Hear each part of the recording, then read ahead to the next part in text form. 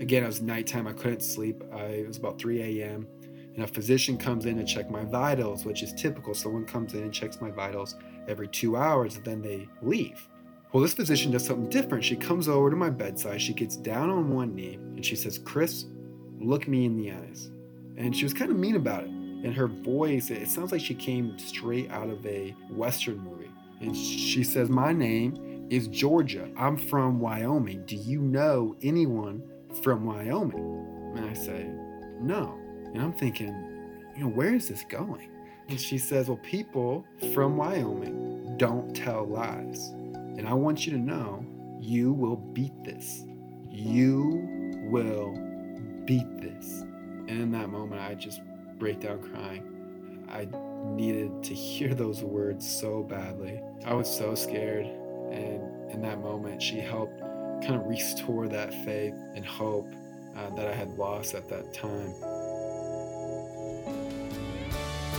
You're listening to the Reframing Ministries podcast, providing help, hope, healing, and humor for people walking through pain.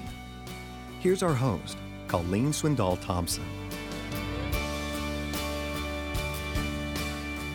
Hi, my name is Colleen Swindoll Thompson, Director of Reframing Ministries at Insight for Living, and also the host of this podcast, Reframing Ministries. Today, I get to interview someone that I admire so much, and I'm delighted to introduce him to you. His name is Chris Norton. Chris, thank you for being with us today. Yeah, thanks, Colleen, for having me. I appreciate it. You are so welcome. Well, for everybody listening, we're going to be discussing one thing that will happen to every person on the earth, and that is they will come in touch with something called adversity, some kind of challenge, a calamity, a catastrophe, some kind of disaster, a difficult event or circumstance that is beyond their ability to control. And maybe that's exactly where you are as you listen to this podcast. Chris is going to be able to speak into your life like few people that I know.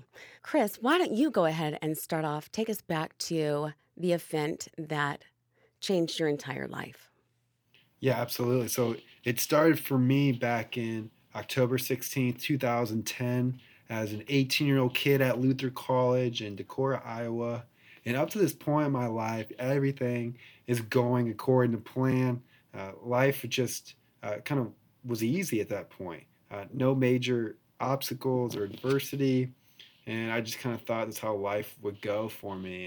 And my plans were simple: to be an All-American football player, meet the girl of my dreams, get a college education, and hopefully someday make enough money to have my own lake house. Or better yet, the girl of my dreams family already owns a lake house. That sounds great. Yeah, that was my big plans as an 18-year-old kid. And for college football, things were going really well. I was earning more and more playing time.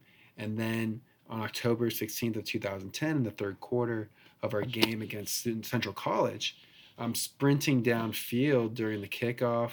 I see this opening forming, and I know the ball carrier who has the ball is going to run through that opening, and I'm going to stop him. And so I make a diving play to collide with him, but instead of getting my head in front of his body and making contact with my shoulder, my head made the most contact with his legs.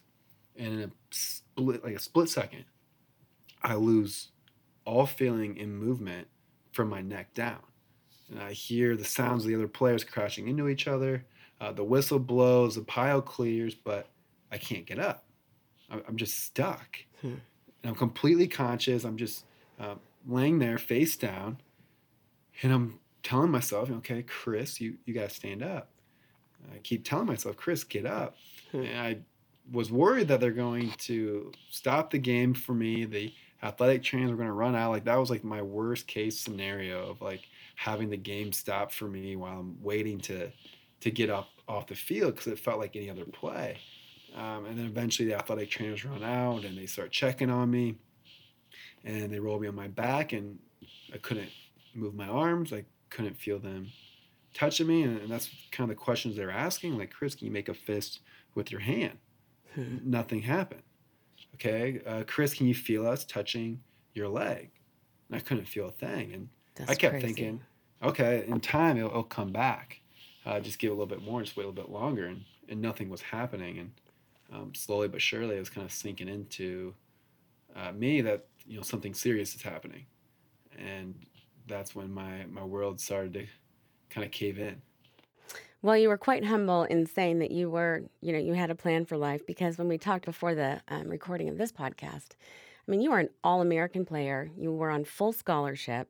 You were raised in a Christian home. You were involved in church, in Bible studies. I mean, you were a great kid, so kind of like things are going along really well. And then all of a sudden, one accident happened and you could not move. In fact, in one of the books that you have written, I think you and your dad wrote this together, the quote from one of your coaches, he said, as the trainers worked to assess the severity of Rookie's injuries and his parents and siblings made their way to the field, time stood still. No one in the stadium of 5,000 plus people uttered a word. It was totally silent. Do you remember any of that, or were you just trying to make a fist and move your legs and answer? What was that like? Yeah, it was eerily quiet. I could tell just everything just kind of was still, and everyone was just waiting on me, and also curious of what's happening, what's going on, because I was down the field for probably a total of 30 minutes. And so it just, the longer I was there, the more I think, not only for me, but for everyone there, it just kind of, the severity of the situation just kind of kept creeping in.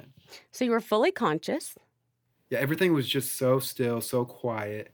You could just tell as time went on, not only myself, but other people there just becoming more fearful of what's going to happen and what's going on. Because you never want to see anybody on the field that long, especially when that player, myself, wasn't moving at all. I know my parents are used to me kind of fighting through things, brushing it off, moving around and getting off to the sideline, and for me to just be completely emotionless, I know they were just, that made things even worse and more terrifying. The fact that I wasn't like grabbing a knee or rolling or yelling in pain, it was just completely motionless in silence. Well, as I watch some of your videos, you are definitely an incredibly determined person. Fast forward a few days and you learn the doctors tell you you have 3% chance of ever walking. What was that like when they walked in the door? What were you thinking? Had you heard anything by that time? When I woke up from surgery, I mean, by that point I knew this is serious, like this is life altering.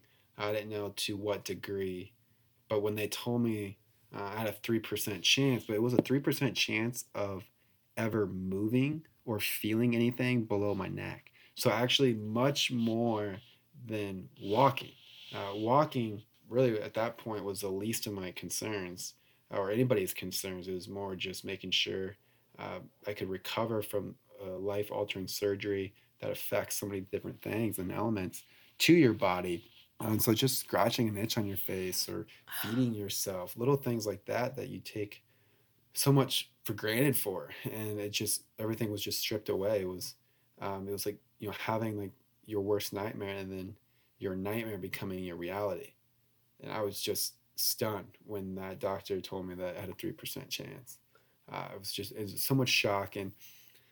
But in that, I don't know what it was, but there's something inside of me. It just felt and just resisted the odds. It was just a sense of urgency came over me, and I was just like, no way, not me. Like, I'm not going to let this happen. I'm going to do whatever it takes to beat this. And I will not be the 97% that doesn't recover from this. I'll do whatever it takes to be that 3%.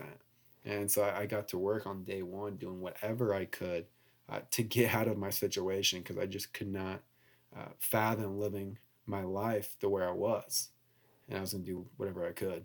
Which is so interesting, because in one of the videos that I watched, you were saying, well, 3%, there's no way that's going to be true. I am going to show my doctors that I am going to do this, which you eventually do. But let's back up. And Your dad wrote on Caring Bridge, one of the journal's entries that he wrote, Saturday night when things were at their darkest, I sat with my eyes closed and thought about every wasted night, every wasted minute I had spent worrying about the things that didn't matter. Stress at work, drama with friends, or a youth sport, you name it. I thought, what a waste. When you're finally faced with a real challenge, you realize how much time we spend worrying about insignificant things.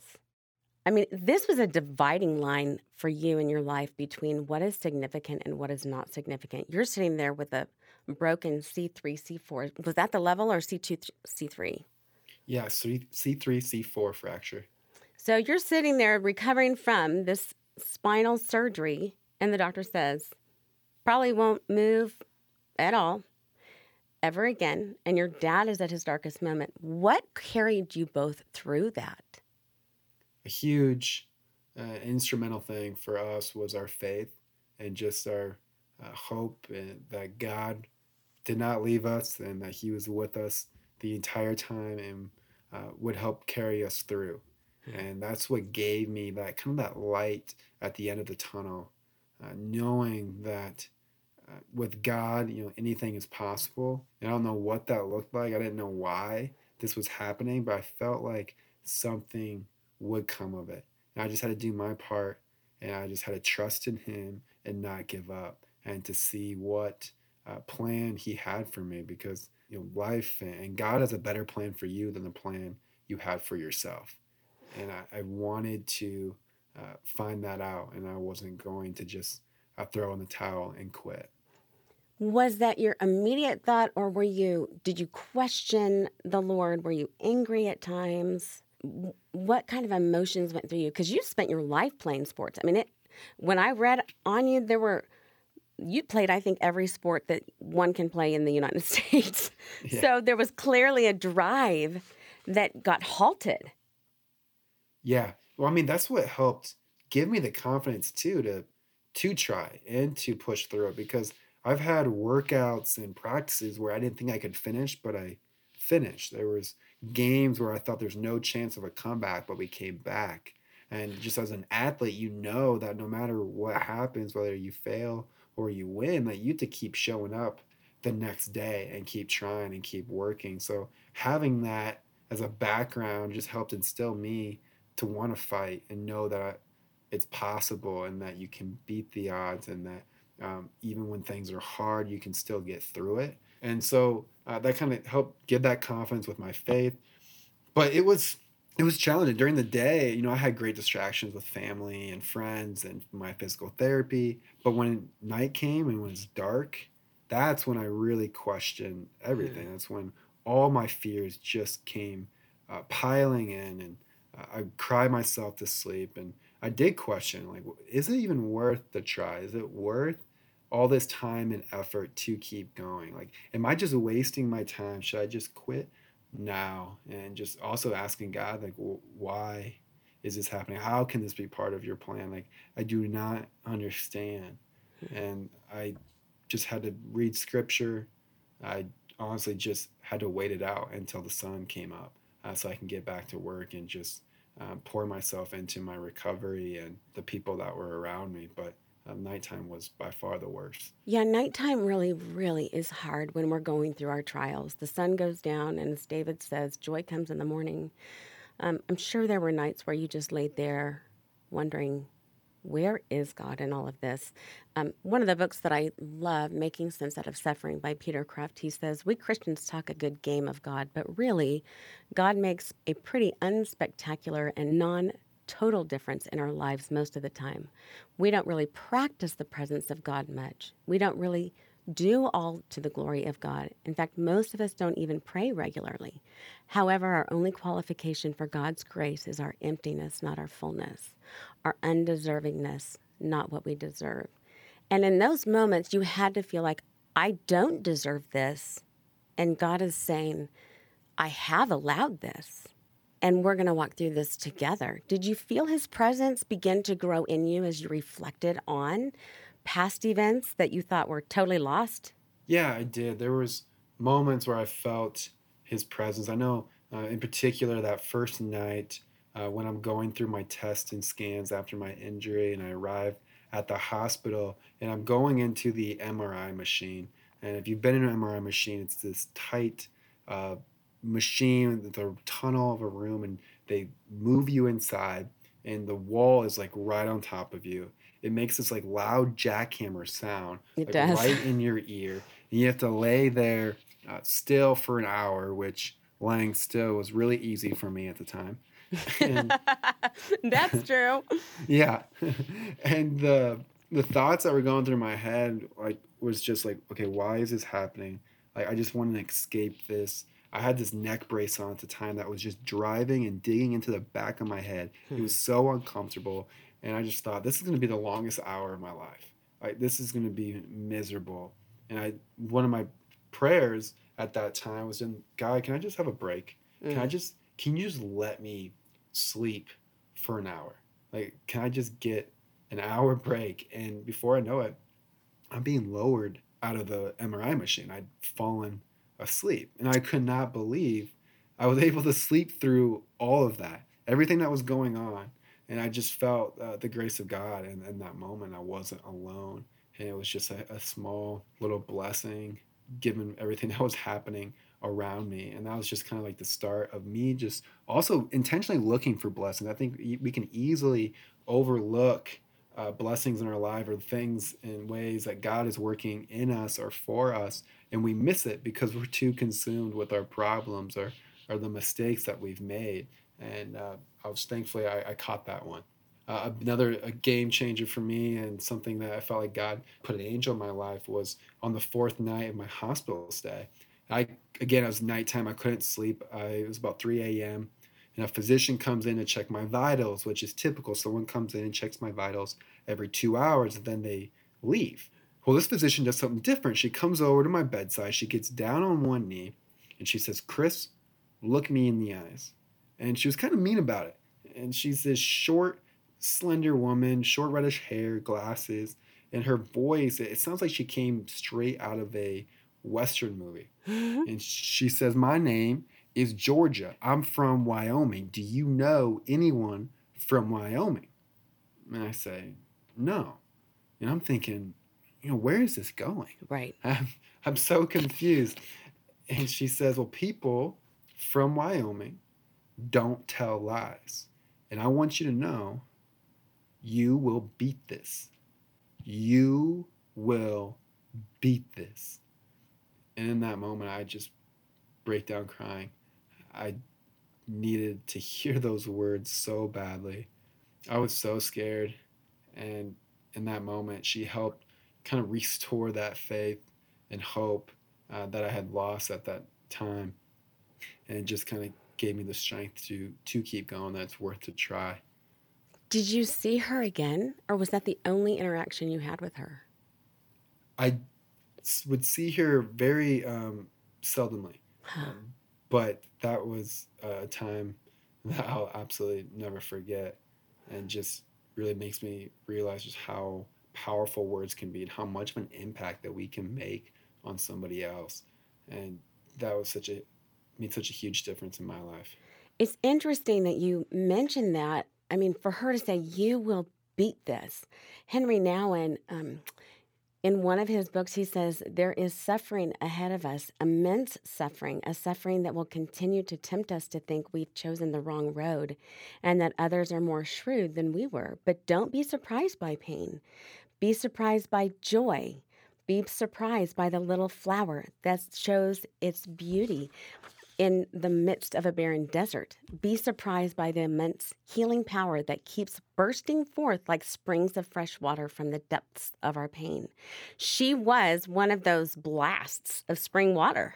Yeah, absolutely. And you continue to just dig and find those things. Is that part of what kept you going? Yeah, absolutely. I held on to those moments and to moments of progress. So, one of the first things I was able to do was shrug my left shoulder after surgery. And that was such a victory. I was so happy because of a shoulder shrug. It's little things like that where I tried to celebrate and have joy in versus trying to use it as a comparison to where things were before I was hurt, which is really easy to do that and kind of dive into the past and make comparisons. But that shoulder shrug was a victory, and that was something to celebrate.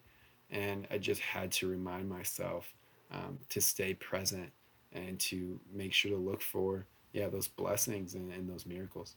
You know, it's interesting in the reframing process. In the acrostic, one of the steps is to affirm the positive. Regardless of how big or small, we don't look at what was, but in forming a new normal, it's affirming the positive. And you began to notice, I can shrug my shoulder and I can start feeling this toe, which was a very incredible story. You started feeling the toe and your doctor said, well, Chris, that's a phantom pain. That doesn't have anything to do with, the fact that there's some connection. And you were like, I'm going to show him. And tell me what happened with that.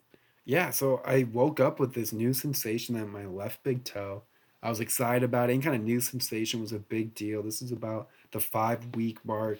I've been making some progress, but there's nothing more at this point that I want than to move something in my legs. Like, I've been praying and hoping to move something in my legs to give me that glimpse of hope of someday walking, because there's nothing more that I wanted to walk. Well, when I tell the doctor this new sensation, he didn't care. Like, he could care less. I was frustrated.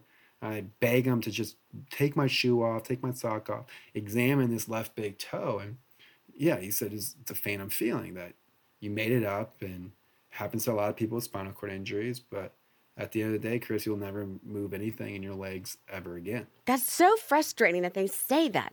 They don't know how big our God is. Absolutely, they don't. And it just, it was so painful to hear that, like something that you are working so hard for, and then someone else makes it feel impossible. And thankfully, I was with my dad at the time, and I'll never forget, him turning to me with tears in his eyes, which I've never seen him cry before. I consider my dad to be the strongest person I know. Mm-hmm. And he tells me, Chris, do not let anyone tell you what you can or cannot do. Mm-hmm. And I look back at him, tears in my eyes, and said, I never will. And again, but I put everything I could to try to prove this doctor wrong. And I hear George's words of, you will beat this. You will beat this in every single physical therapy session. And I just apply myself and work in every single moment I was awake, I was working. And I just knowing that your future will take care of itself when you take care of today. Well, not even a week later, on Thanksgiving morning, I wiggled that exact left big toe. He said it would never move again. I was pumped. I was so fired up. I was telling every nurse and therapist, you go find that doctor, who I like to call Dr. Phantom, and you bring him in here and tell him the Phantom this as I wiggle my toe in his face. Now he was gone that morning. Day. Oh, he was gone. Well, did you find him?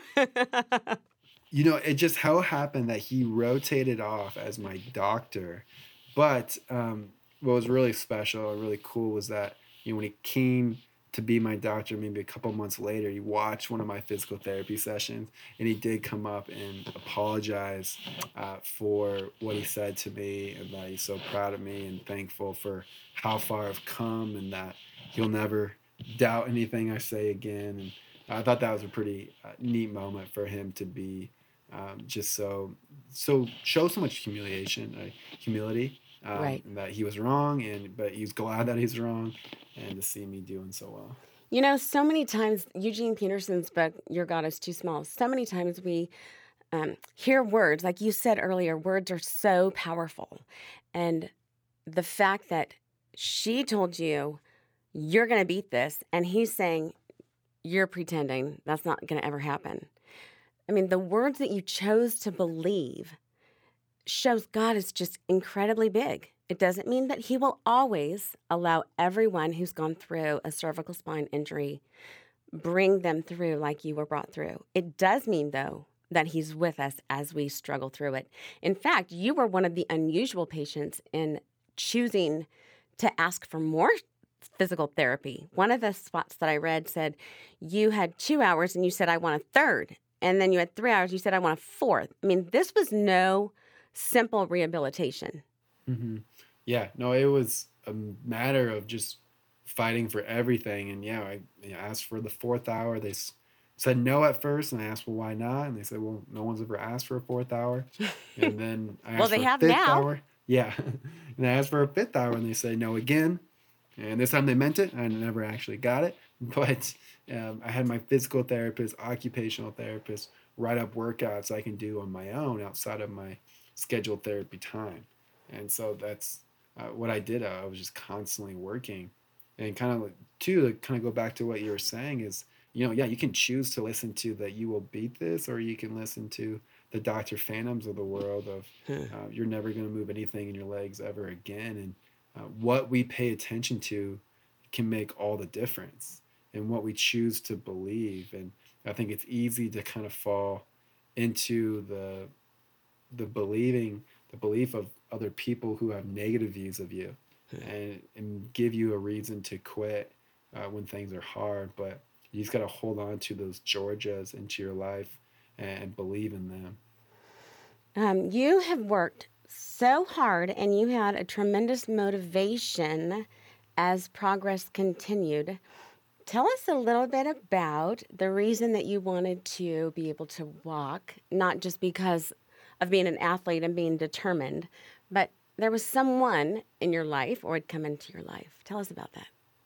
Yeah, so when I was in college, about 3 years after, I met this incredible woman named Emily, and I we just kept talking and talking, and it just grew into this relationship. Which, leading up to that, I was worried about a woman ever wanting to be with me. Like, would they want to take on the added work and responsibility and the challenges that I have to face? Because just kind of by association, there's things that I'm unable to do, or can't work through. It kind of falls onto your partner sometimes, and just that'd be a lot to undertake. And she didn't care.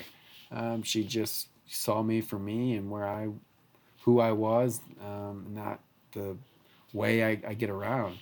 So I meet her, and she really helped first accomplish my first goal, which was to walk across the stage in my college graduation.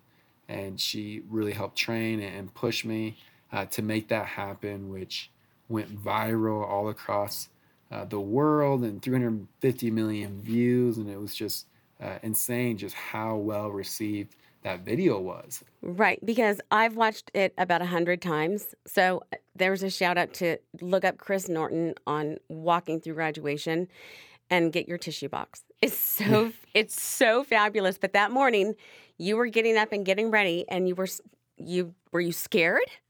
Yeah, I mean, I was terrified. I was too. I would put all the pressure on myself to make it happen. That versus just kind of trusting in God and like His plans for me. I was trying to make sure like my plans happened, and it just made it a lot more stressful than it needed to be. But thankfully, it went really well, and I was able to get across the stage. Although my original goal was to walk independently across the stage, which you could almost say that you could have failed, but I was really proud of how far I've come, and I know how hard I worked for that, and I was very thankful for that. And I was able to walk across the stage with the help of Emily. How many years after the accident was that? That would have been 5 years after the accident. So 5 incredibly hard years of hard work, determination, focusing on the positive. When we talked earlier, you said one family member was with you at all times while you were recovering at Mayo. And the finding support part of reframing is enormous. Was that huge in your own life as well? The family support? Yes. Yeah, absolutely. They were, like they said, they never left my side. They were always there for me. They were there with me to get me to a physical therapy session, to help me with whatever I needed. They were just always there. Just like one example of their character and their sacrifices they made for me was my oldest sister, Alex. I have 2 sisters. She actually moved to an apartment off campus at Luther College so that she could help with me transitioning back to school. And so she would help me like get to classes, to drive me to appointments. whatever I needed, she was always close by. And so she relocated just to help me and make that transition back to college so I can live a normal college life. And then I had, my teammates who I've only known for 8 weeks, they moved into an apartment with me and they all took on the responsibility as full-time caregivers. Unbelievable. Yeah. So I was so incredibly blessed to have an amazing support system, and the list of things that they've helped me do just kind of goes on and on. How did you respond to being someone who was so very capable and independent to being fully dependent? That was really tough because it was painful because it was, like you said, you're always able to do it yourself. And then having to ask someone else to do it for you was incredibly hard. When you want to do it yourself, you know how to do it yourself, but you're just not physically capable. It was kind of a identity shift of just coming to terms with where you're at and knowing that you need help and this is just kind of how life is, but to also be incredibly grateful too. There was like a period where I kind of felt like a victim a little bit of like, hey, you got to help me because I can't do it, so just help me out, versus being grateful and thankful for the help that they give me, that whatever they're offering or what they're doing for me is also a sacrifice of their time and whatever they were doing to be there for me, especially when they're there for me all the time, and not to take that for granted. It was a kind of a tough road to kind of figure out, but I feel like I was able to get through it and just come to terms and grips with needing help. I found another quote that I thought was absolutely astounding and wonderful, and it also comes from Henry Nouwen, and he says, "Where is peace to be found? The answer is surprising but clear: in weakness. Few people are telling us the truth, but there is peace to be found in our weakness, in those places of our hearts where we feel most broken, most insecure, most in agony, most afraid. And why is it there? Because in our weakness, our familiar ways of controlling and manipulating the world are being stripped away, and we're forced to let go of doing everything. We're forced to let go of thinking and relying on our own self-sufficiency. Right there, where we are most vulnerable, the peace that is not of this world comes to us. Claim that peace that remains unknown to so many and make it your own." Were there times, Chris, when you just had to claim, Lord, I'm going to be at peace with this, even though this is so outside of my comfort box? Yeah, all the time. One thing that comes to mind was when I had to get an accessible vehicle. First off, I refused to want to buy an accessible vehicle. I only wanted to rent a vehicle with a ramp because I was going to not need it. And so like buying an accessible vehicle was like me giving in. And then on top of that, I did not want anyone to see that I had an accessible vehicle. So if like we were going to go somewhere, I wanted my parents or my friends to like park in the back so that other people just didn't see the help that I needed with like a vehicle, like that I needed something special in order for me to get around. Like that was just like incredibly humiliating and something I had to, just got over. Or there's a time when I was trying to, we were going out to eat for my birthday and I had to get transferred into a front seat of a vehicle of my friend's. Well, when he transferred me into the front seat, his butt bumped against the lock. He shut the door and the keys were inside the car. And no. I was locked in the car. Oh, no. And all I needed to do was just lift up my hand, not even that far, to unlock the vehicle. And I couldn't do it. Like I was too weak. My arm was too weak to lift up to unlock the button. And I felt so embarrassed. I was so crushed. I was so frustrated. Like I cannot even lift my arm up to unlock the door. And I just felt tears just starting to well up in my eyes. And I'm thinking, oh no, not only can I not do this, but I'm going to cry in front of all my friends. Like that vulnerability in itself was terrifying, especially when I was 19 years old at the time. Thankfully, one of my buddies started fogging up the windows and then put his eyes like they were binoculars through the windows. And it started saying, "Chris, you're about to suffocate. You only have 5 minutes of oxygen left. Conserve your breathing. Like start breathing slowly. Like he just started making like kind of made light of the situation. That's great.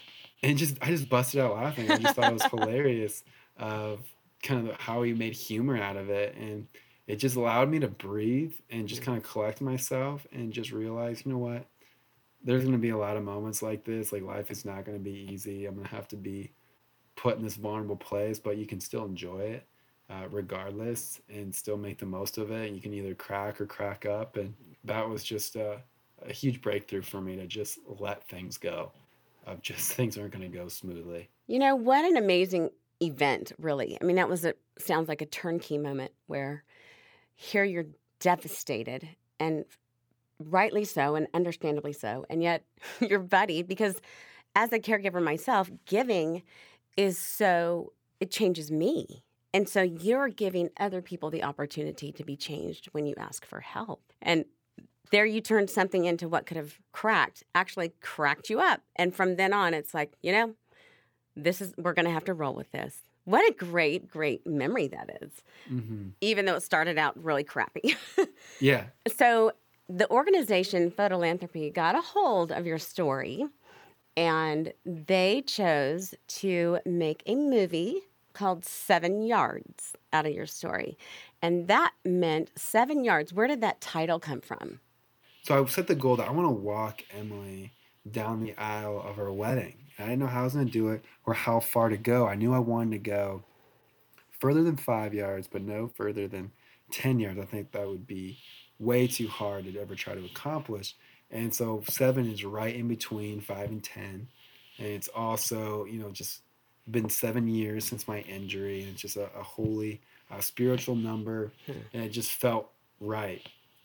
And so that's the goal was, okay, I got to get 7 yards with Emily down the aisle after we're married, and we're going to do it side by side. Wow. And so the Photolanthropy team, they also helped kind of with that idea as I was trying to work through my goal. And so we decided to go with 7 yards film. And this is months and months before the walk even happened. So as you can imagine, the pressure to make sure I got 7 yards, they didn't put any pressure on me, but I put pressure on myself. Like, okay, they're going to name a film after 7 yards. I better walk do this. 7 yards. Yeah.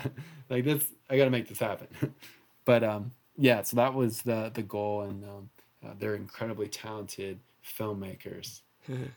What was that like as they filmed your movie and there was a reenactment of your injury and then the therapy that followed? I mean, you watched other people act out your life that you lived. What was that like?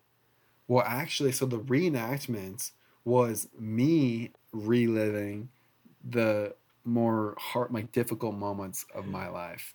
So like having to like recreate a very vulnerable moment, you know, was tough, but seeing how skilled they are and what they're able to accomplish and the way it brings a story to life, and for people to kind of be able to visually see it as the story's being told, I think is going to make it so a really emotional connection, and it's going to really reach a lot of people, and especially people who are going through their own adversity. So that's where, I went ahead and did it. But like things like with my spinal cord injury, like laying on the field again with my football uniform. Oh, gosh. It was surreal, but yet because I'm, at that point when I did it, I was 7 years out from my injury. Like I knew where the story went. I know how the story like ends for the most part. Right. And I'm really good with where I'm at and who I am and how life is going. So I had a lot of peace with it, and it wasn't hard because I consider my injury to be a blessing now. And it has shaped like who I am and where I am and the family that I have. So I really don't consider that day to be tragedy anymore. It's really a blessing. When did that switch? Because that did not feel like a blessing at first, I'm sure. No, not at all.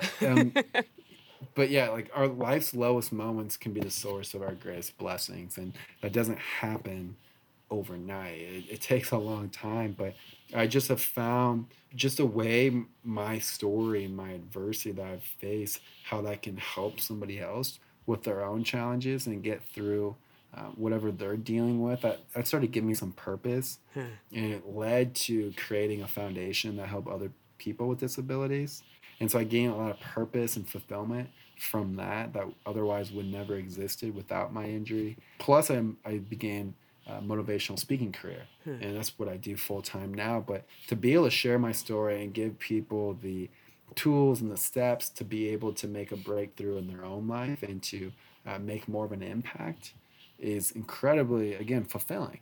I just love what I'm able to do. And so through the foundation, the speaking, my first book, the second book that's coming out, the film, all these things have been ways for me to give back and to serve others. And so I just feel very grateful for that. And I also felt like it led to meeting Emily, my wife.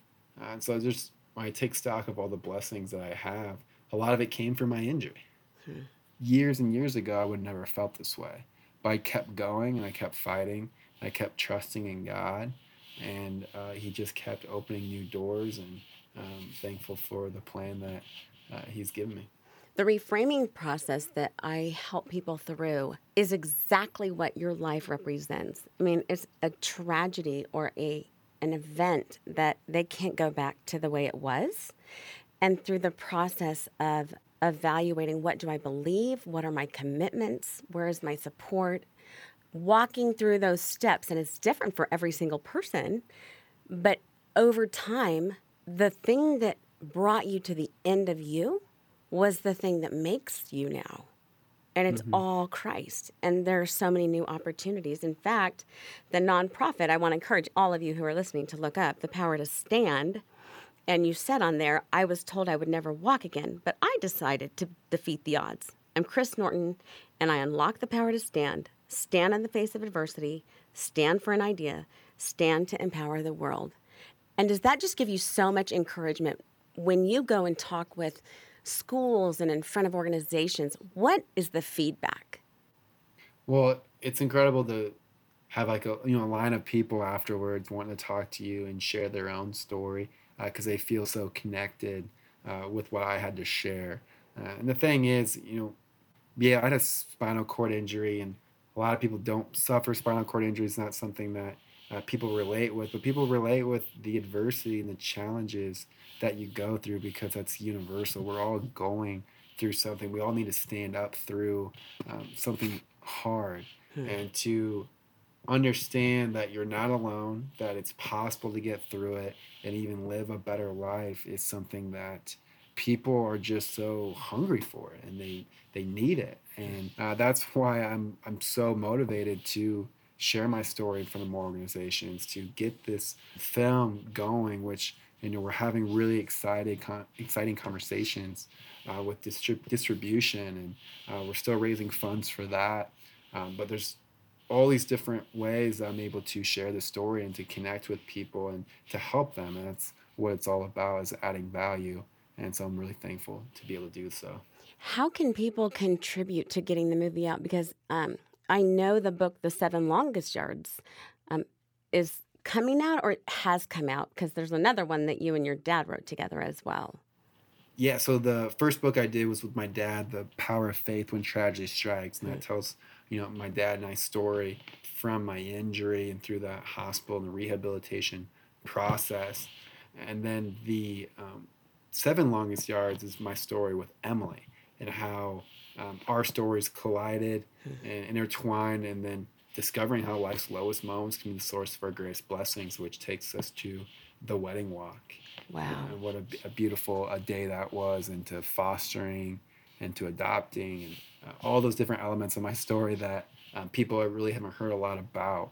And then with the film, it really captures and brings to life my story of getting hurt and the recovery process, and then also meeting Emily and concluding with the wedding walk. So they're all telling a little bit different aspects of each story and bringing it to life for people to really be moved and inspired and want to overcome their own challenge. But if people wanted to get involved with the film, it's 7yardsfilm.com to learn more, to contribute. And then the 7 Longest Yards is coming out July 9th. So they can go to 7yards.com and contribute to supporting the movie or the book, or both? Sorry, yeah, it's a 7yardsfilm.com for the film. Okay. That's for the movie to get going, and then the book is coming out. That's official. It's just in the pre-order process right now. It'll officially hit book stands July 9th. Alrighty. And it's going to be hitting book stands when we're airing this podcast. So I'm really excited. Well, Chris, Awesome. I have a little surprise for you before we close. I did a little work and I talked to your wife, and you didn't know that. And I asked Emily, which, by the way, everyone, I want you to know she is one of the most amazing people I've ever talked to in my life. But I asked her what she really admired about you and what she loved about you. And she said, I really admire Chris's faith in God, how he's able to fight for what he believes in, and he lives his life to do what he can do to help others. I love that he is not afraid to be uncomfortable and vulnerable, and he's constantly working to be a better dad, husband, and person. He by far is the hardest worker I know, with the best attitude and perspective on life.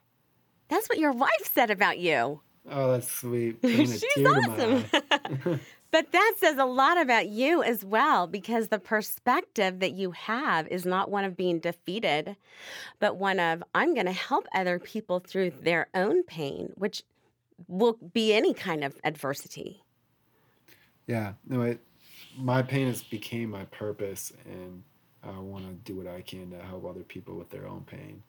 And she's a huge part of that. And we also need to remember that you're celebrating, when we record this, adopting 4 girls. So not only you're one man in a 5-woman house. Are you ready for Yes. that? Yeah, so we just adopted a sibling group of 4 girls as we're recording this yesterday. So we're celebrating that, and then also celebrating from over a month ago adopting our oldest child that we fostered when she was 17. She's now 19, so she is also living with us. So we have a total of 7 people. 6 of them are girls. So there's a lot of girls here. You're odd man out, dude. Yep. Is the dog a boy? The dog's a girl too, so Oh my gosh. I'm really outnumbered. You are so outnumbered, but you know what? Congratulations, and that is just the most remarkable thing. So anyone who thinks that if they are confined to a wheelchair or unable to move, just look at Chris's story. 6 girls, including the dog. Did I count that Yeah. right, or 7? Okay, because we've got 7 yards in the book. 7. Maybe there's a 7 coming up here 7 somewhere. females. Exactly. How can people find you, Chris, and contribute to you and just see your story, or if they would like to have you as a speaker for their audience? You can learn everything about me on going to chrisnorton.org, just my name.org, Chris Norton. That's find the book, the films, my speaking, the foundation, my personal story, whatever you want to know. It's all there. Yeah, your life is kind of open, isn't it? It is, yeah. And we intentionally have done that just so, again, if people can connect and know that they're not alone in their adversity and their challenges they're going through. And if it can help someone else, then we're all for it. As we close, Chris, I would like you to speak into those who are hearing this and they have no hope and they're ready to say, I give up. I don't want this. I didn't ask for this, God. I'm done. Can you speak into their lives as we close this podcast out? That there is a choice and that you can keep going. Although it's painful, although it hurts, when you quit and when you give up, it's final. It's over. And when we can continue to wake up each day and to do our part, and to do what we can to get better and to live the life that God has called us for, there's going to be a beautiful ending when you keep going. Although that doesn't mean you are immune to pain or failure, and storms are going to happen, but just keep going. The possibilities are endless for your life. Not that anything is possible, but the possibilities are certainly endless. God, Chris, you are so encouraging. Thank you so much. And to all those listening, please look Chris up, share his story, and talk about the movie, get the book, because it really is life-changing. And Chris, you've had a major impact on my own life as we've talked, and I've been able to share time with Emily as well. Thank you so much for being with us today. Well, thank you, Colleen, for all that you're doing and for helping so many people, including our own family. You're very welcome. Thank you so much, Chris. Yeah, thank you. All right, bye. You guys, thank you so much for listening to this Reframing Ministries podcast. Chris Norton is absolutely incredible. I was so impacted by what Chris had to talk about when he spoke on finding peace at his weakest moments, also how being vulnerable creates an opportunity for others to give, and the power that opens up in others' hearts is amazing. If you happen to enjoy this or find this encouraging, I really would appreciate it if you would share it with others, as well as rate and review this podcast so we can get this into more ears that need hope and encouragement in the days ahead. You can connect with us through Reframing Ministries at insight.org. You can also find us at reframingministries.com, and all of our social media pages are linked to that site. Your feedback means so much to me. I'd love to hear from you. Thank you again for joining us today at Reframing Ministries. If you enjoyed this podcast, let us know in the comments on our website. Our desire is to provide biblical help, hope, healing, and humor for people walking through unique and challenging segments in life. And in order to provide for more people, we'd love your support through prayer, sharing this content with friends, and partnered support. Reframing Ministries and Insight for Living Ministries operate entirely and only on your generous gifts and donations. You can partner with us and donate to Reframing Ministries through our website. The Reframing Ministries podcast is a production of Insight for Living Ministries.